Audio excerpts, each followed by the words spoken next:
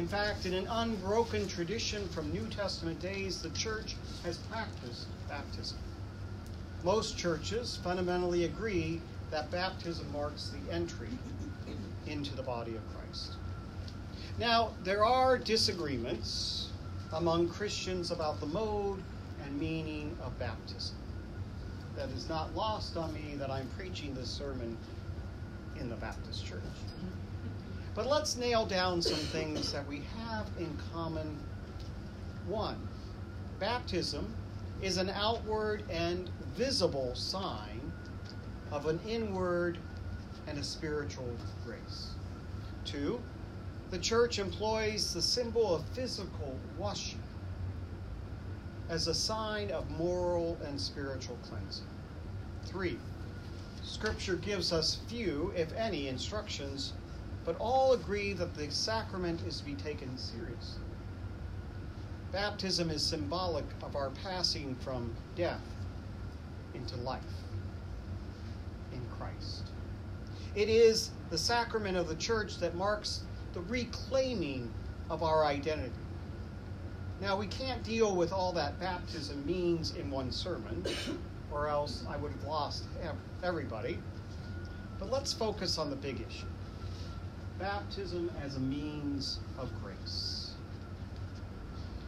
I want to talk about this specifically by talking about infant baptism, and then to talk about it as I talk about adult or believers' baptism. With infant baptism comes the perennial question, what good can a child receive from a rite whose meaning they are too young to understand? If you put the question that way, the answer is none. Baptism is neither the value of a vaccination, one jab and you're safe for life, nor the significance of a magic ceremony. It's not a new gift of Christ to the child, but actually the reaffirmation of Christ's perpetual gift to the church, of which the child is now a member. Baptism is a proclamation to the church and through the church to the world that all people have their being in God. This is not a privilege persons acquire through baptism. Children are already the recipients of God's grace, and the church baptizes them because they are. Through baptism, a Christian first and finally learns who he or she is. It is the rite of identity. Baptism asserts rather than argues. It proclaims rather than explains. It commands rather than requests. It acts rather than signifies.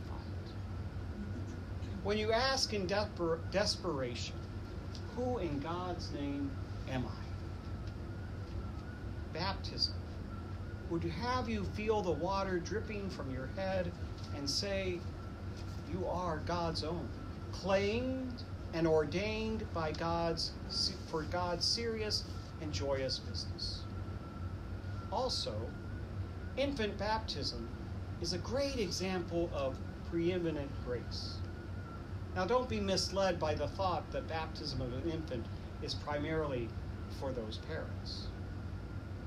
Sorry, it isn't. It's for the child, it's for the parents, and it's for you and me. But it's a great example of preeminent grace. If parents and the church fulfill their responsibility in relation to the child, baptism becomes a means of grace for the child as the child comes to that point where they can claim for themselves the faith into which they have been nurtured. So what happens in infant baptism is not primarily an act of the parents or the child, but of the church, and even more so of Christ in the church. Now, there are promises made by parents and godparents and the assembled congregation that they will do whatever they can within their power to see that the child does not forfeit their birthright. I have had a couple arguments with someone who was a member of this church about that very thing. To enter into one's inheritance at baptism, to be named by the church on behalf of God as God's child, is to affirm that the child has a share in our common destiny, the common destiny of the church and the kingdom of God. So in laying on of hands with water, the minister acts on behalf of the church for the cause of Jesus Christ. The church is not saying that anyone is not a child of God until they are baptized. We're saying that it is difficult for a person to know that he or she is a child of God until they are baptized. Shift gears now and think about adult baptism or believers' baptism. What happens in adult baptism or believers' baptism or in the practice of confirmation? That is the self-conscious decision on the part of the individual being confirmed or being baptized to receive by faith the grace which God offers them and which restores them into the family of God. This necessitates a word about entry into the Christian life. The goal toward which God is moving in our lives is that each one of us will be personally and self-consciously aware of and accept God's grace in our own life. That's why when we do confirmation, it's often termed reaffirmation of baptism. By the grace of God, we're justified, made as though we were without sin. That happens through our faithful response to what God has done for us in Jesus Christ. St. Paul, in one section of our scripture lesson, Colossians 2:12, says, "You were buried with him in baptism, and in which you were also raised with him through faith in the working of God who raised him from the dead." So being buried with Christ is the fact of baptism. Now I want to move on to a crucial point in our understanding. Baptism is not only a means of grace for the one baptized. It is a means of grace for the whole church. It is the entire congregation celebrating that baptism goes back to the memory and meaning of our own baptism. So that, just by interesting question, how many of you remember your baptism? And when were you baptized? What age? 60. Okay, cool. 60. Now the rest of us probably don't remember our baptism.